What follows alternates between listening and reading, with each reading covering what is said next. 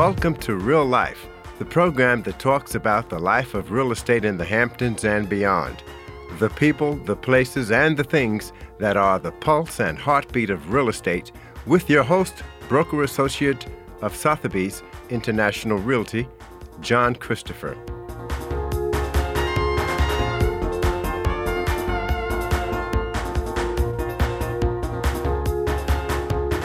Hi, this is John Christopher for Real Life, and believe it or not, it's July 4th weekend, so let's celebrate and come together. And today we're coming together with one of the top producers of West of the Canal, Deirdre DeVita. Happy July 4th, Deirdre.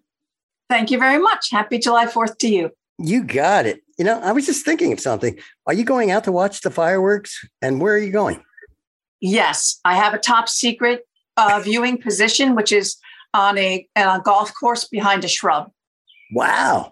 Awesome. And you really get to see them from there, right? Yeah, it's beautiful because it's all open and it's beautiful. Oh, God. Yeah, it sounds great.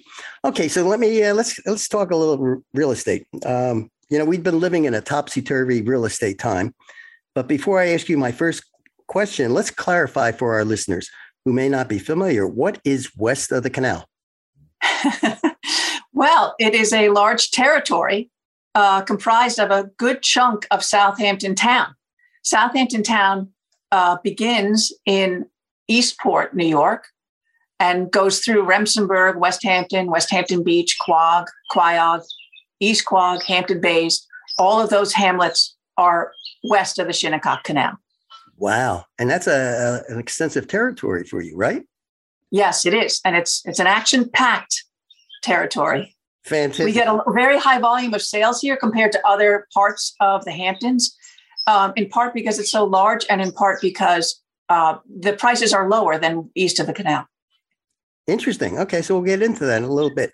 Have you had any owners call you saying, Deirdre, I've rented for the past 10 years in a row, and this is the first time I haven't. So what are your thoughts on the rental market? Yeah, we're seeing a very strange rental market and way more rentals posting daily still than we have tenants for. There are a couple of explanations for this, but I'll give you them briefly. One is that many people who were out here super grateful to have those rentals for the past couple of years now may think that they're able to travel and, spend some time in a different place for the summer. So we're not seeing all the same people coming back. Another thing is that many tenants who were in kind of crisis mode looking for rentals during the pandemic, especially in the year 2020, never wanted to be in that position again. So they went ahead and bought properties. And this is a two-sided situation because they're no longer tenants because they bought something. And now they want to travel, so they want to rent out their houses. So it's like a double hit. Right. That's interesting. Question, full-time rentals, are they still a rare commodity west of the canal? They're a rare commodity from everywhere as far as I know. It's very hard to find, like a starter level year-round rental here. Right. So, okay, let's talk about sales. So inventory is still at a all-time low. Have you had any owners reach out to you and say they'd like to put their house on the market if they got X amount as a price? And X amount as a price is not happening even if in this hot market. What do you say to them? You know what? I have changed my tune on this because normally I'm good at saying no to something that I think is unreasonable. But it's happened to me so many times over the course of this pandemic cycle that the market has come up to a number that I had thought was really ambitious, that I now tell people, look, unless it's uber pie in the sky, let's give it a try and see what happens. But, if we don't get traction, we'll address that. Right. So how do you price a house, okay, based upon that it's rising so quickly? And if you have comps from 6 months, maybe a year ago, they seem irrelevant. How do you do that? How do you come up with pricing? Yeah, I still look back at least 6 months. And if I have enough data within that time, I will only use that versus a full year. So many properties are so distinctive here that you have to kind of dig around to get real relevant comps. But what I do now is I show them to my sellers chronologically or reverse chronologically, like the most recent down to the eldest. And it's fascinating to see the change, even in a 6-month period. Right. You know, you read in various articles that some people are saying that we're going into a slowdown in the market. Do you think that's happening? It's really tough to say. You know, my crystal ball is like in the shop. Houston, getting repaired right now. I'm sorry. What? Sorry, we were talking over each other. No, my crystal ball is in the repair shop. But what I'm saying to my clients is we've just been through an historically great appreciation of value for their property. And we're there now. We're still at that height at this very moment. But we don't know what's happening in the future. And a lot of indicators, you know, would point to, I don't think there's going to be a giant downturn from a price standpoint, but a slowdown or a tempering of these prices, because then this kind of appreciation is not sustainable. Right.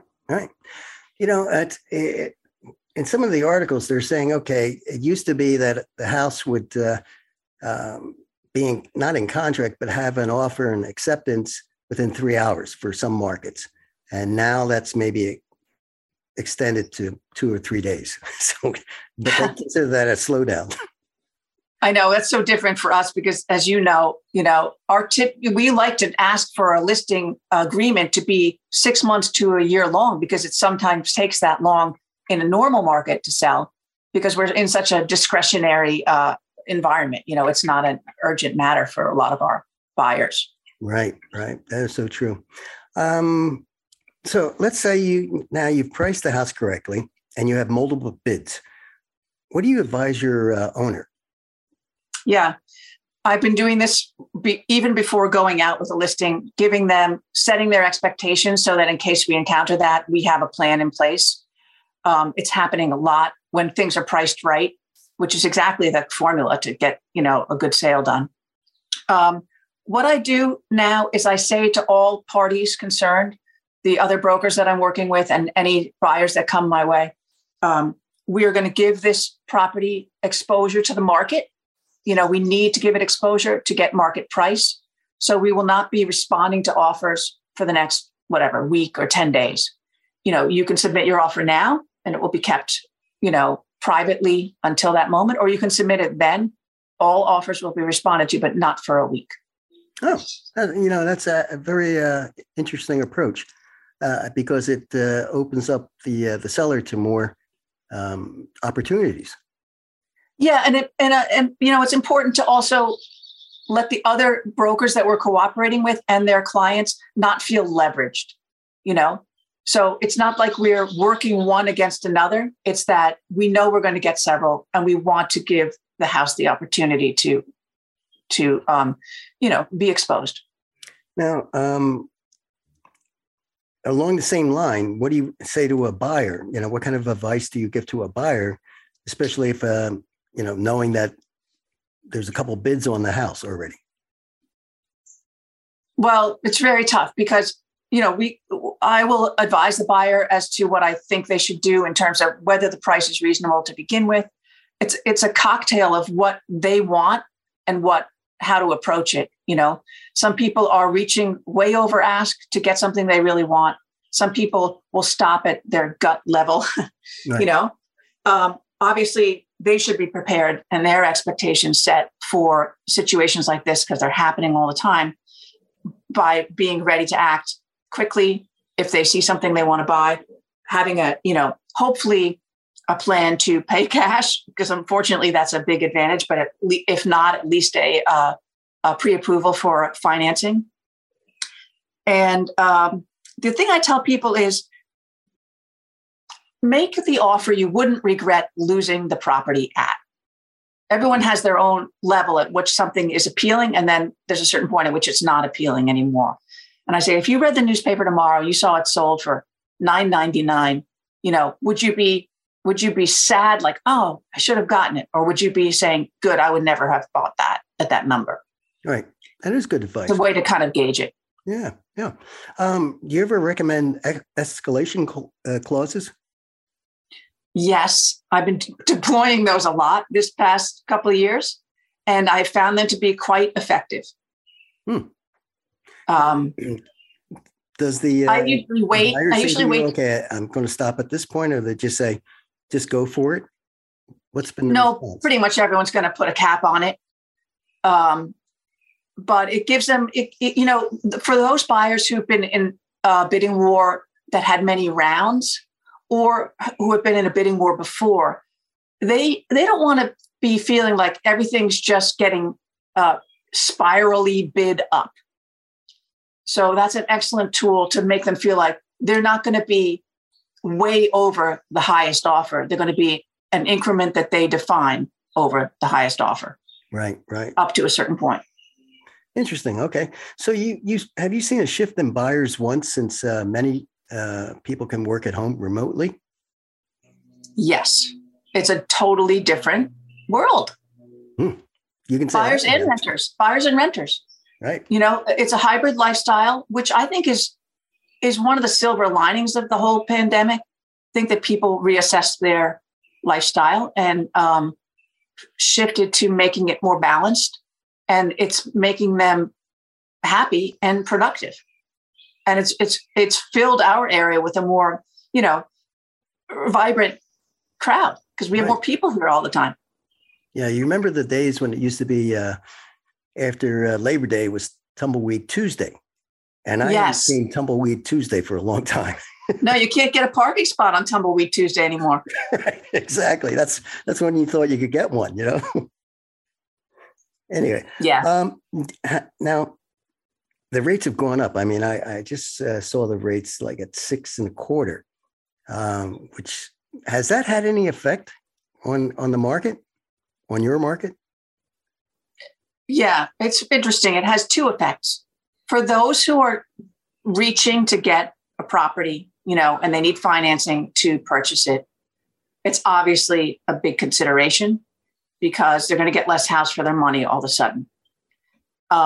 So that's one angle. However, a lot of people buying properties out here can afford to pay cash, and they use a mortgage if it's a better arrangement for them between whatever portfolio they have of assets and cash. So for those people, the rates going up is a catalyst to take action sooner rather than later. Right. Okay. 15 seconds. How do you see the market if you had that crystal ball fixed for the rest? I got to get that back from shop. I think that I think it's going to slow down, and I think people are going to start to take a deep breath and reassess. I have several buyers who have called it quits because they've just been beaten up by trying to buy stuff. Interesting. And they're going to wait till things just stabilize a little. Right. I hate to interrupt, but we've got to jump. So if someone had more questions for you, how could they reach you? They could reach me at deirdre.devita@sotheby's.realty. That's excellent. Excellent. Okay. Deirdre DeVita, as always, it's a pleasure having you on. And this is John Christopher for Real Life, broadcasting from the vibrant village of Southampton, New York, on the only NPR station on Long Island, WLIW 88.3 FM. Please stay where you are, since we'll be right back with Ralph Pacifico of Pacifico Engineering.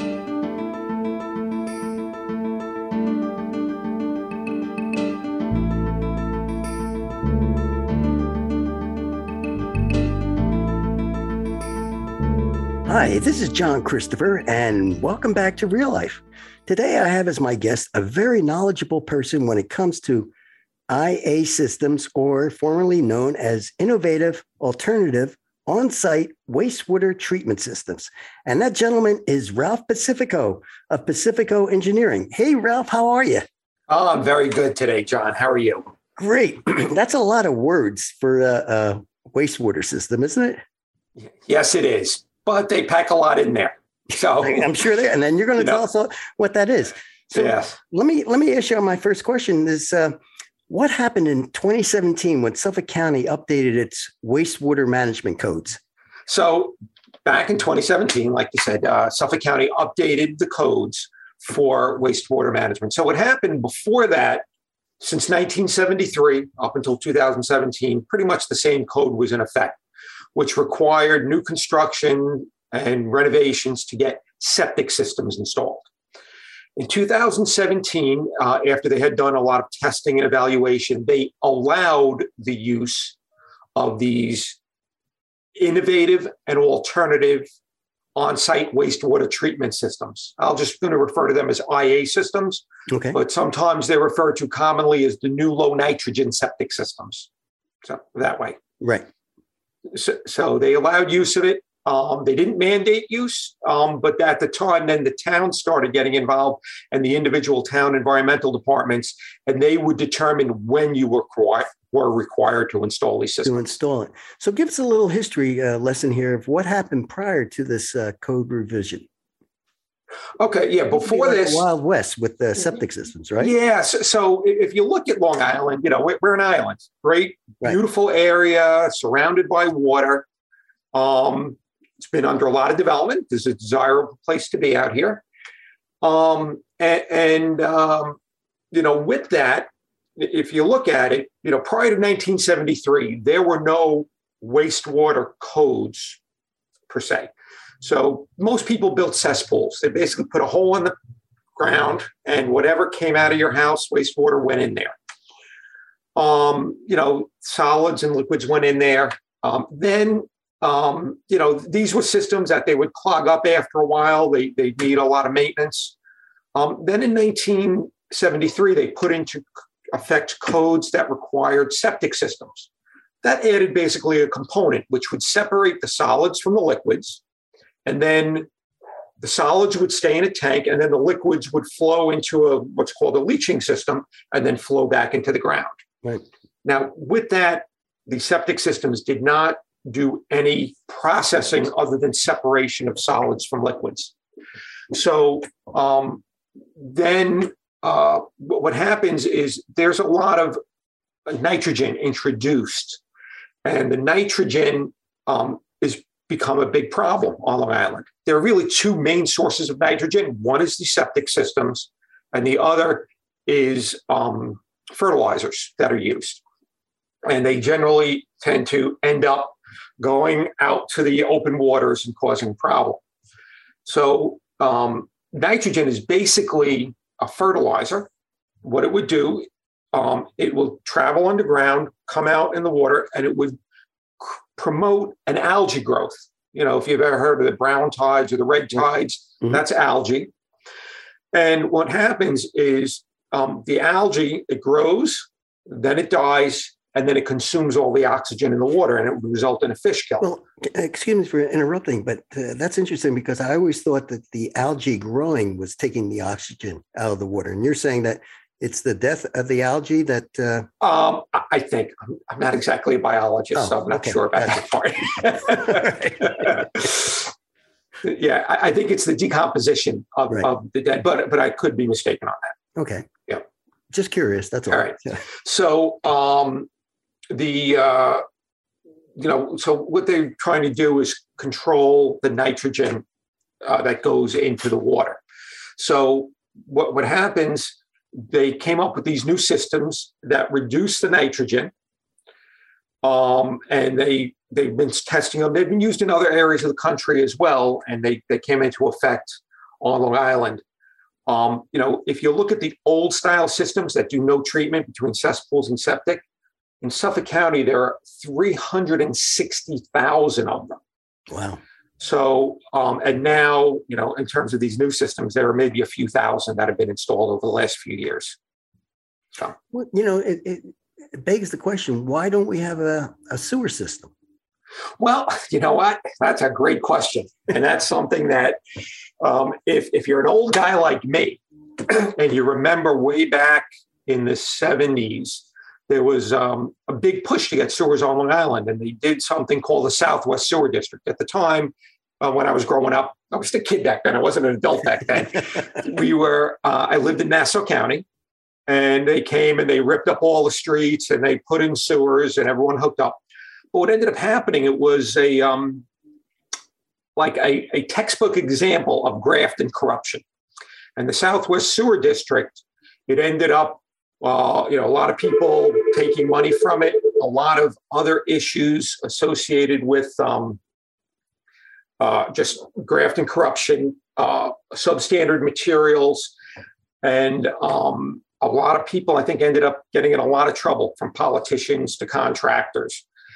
And it left a very bad taste. So the original plan, I think, was to sewer all of Long Island. And after the initial pilot program of the Southwest Sewer District, that just went away. And it's sort of become a toxic subject on Long Island, the idea of sewer systems. Well, you would think with this rebuild back that, something like that, an infrastructure of sewage pipes would be a great motivator for, employment, and also reducing the nitrogen going out into our bays and the ocean. It absolutely would be. I'm in full agreement with you. So although I designed these systems, I'm a firm believer in sewer, especially in a densely populated area. So one of the things also, if you look at how densely populated are, most areas of the country that are as dense as Long Island have public sewers.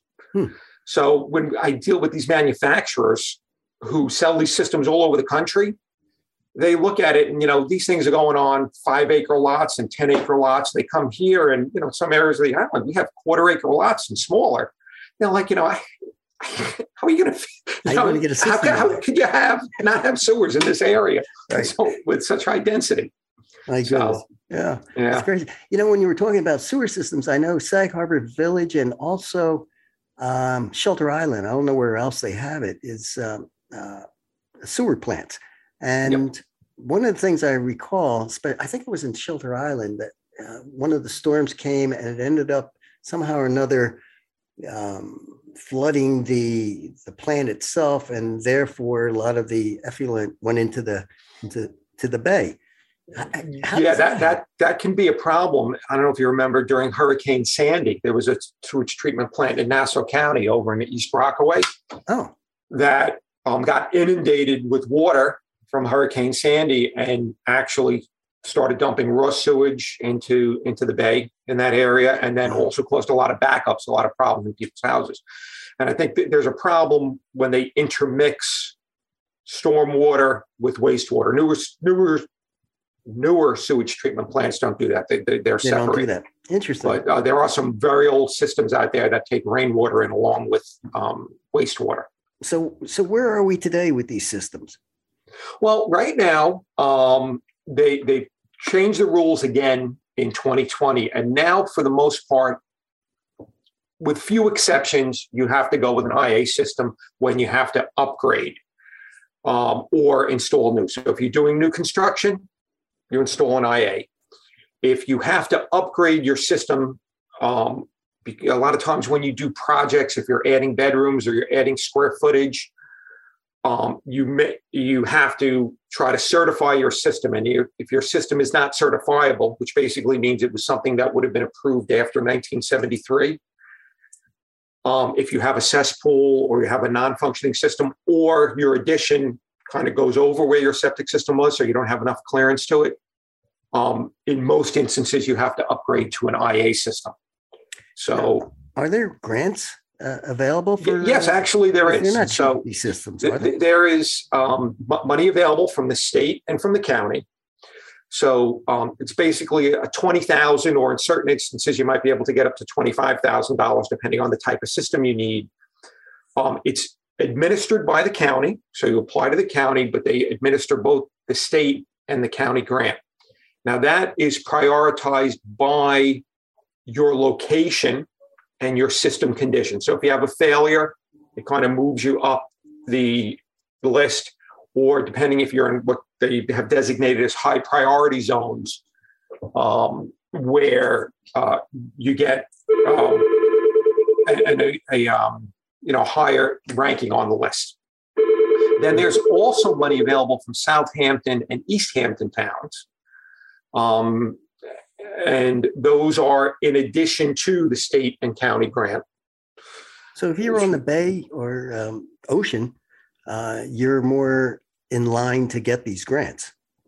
Correct. Well, for the county and the state, I believe with from what I've seen so far in the Southampton and the East Hampton grants, I don't think the demand has been enough where it's caused them to have to prioritize, to my knowledge. Right. So some people I know that cannot qualify for the county and state grant still get the Southampton, East Hampton grant.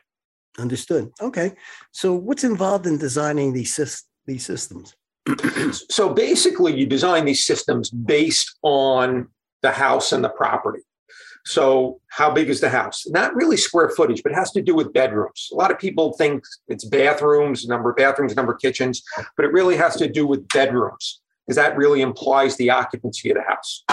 So you have to design for the number of bedrooms, and then you have to design for the type of property. There are a lot of clearances. You can't put this right against your basement. You can't put it near a water line. You can't put it too close to a swimming pool, too close to a property line. So you sort of have to look at the overall property, what's on there, what the owner wants to put there, so you can put the system in a location where it won't impact them. And they'll be able to do it. We also need to know the soil type.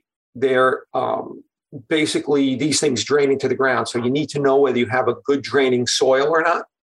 So there's a soil bore involved. So you generally need a survey, you need a soil bore. We need a plan of what they want to do to the property. And then we can lay out and design these systems. I was just thinking in Sag Harbor Village, I mean, a lot of the lots are like 0.10. Yes. How do you deal with something like that? I mean, it's like you don't have much area. They can be tough. I've done a couple of them in Sag Harbor, and what happens is the health department, if you have an approved building lot, that you have an approved house on, you'll always be able to put a system in there, but it doesn't mean you'll always be able to do what else you want on there. So we had one where we did in Sag Harbor, and we designed it. We pushed it as far back in the yard as we could, as close to the property line, to leave room so they could put a small swimming pool in there. Sometimes it limits it where the property's just not big enough. If you want to put a pool in along with the septic system, sometimes that might restrict it if you have a very large house on a small lot. I hate to interrupt you, and I'm going to have you back because I find this fascinating, and it seems like we can, do another episode on this. So Ralph, how can somebody get in touch with you, especially, if they have questions about this? Okay, sure. If anyone has any questions, I'd be more than happy to talk to them. The company is Pacifico Engineering. Phone number is 631-988-0000. I'll just repeat it, 631-988-0000. Or you can contact us on our website, pacificoengineering.com. Fantastic. Ralph Pacifico, pleasure as always. This is John Christopher for Real Life, broadcasting here in the wonderful village of Southampton, New York, on the only NPR station on Long Island. If you'd like to hear this program again or other podcasts, please go to wliw.org/radio/reallife. Thank you for listening, and make sure you have an awesome 4th of July.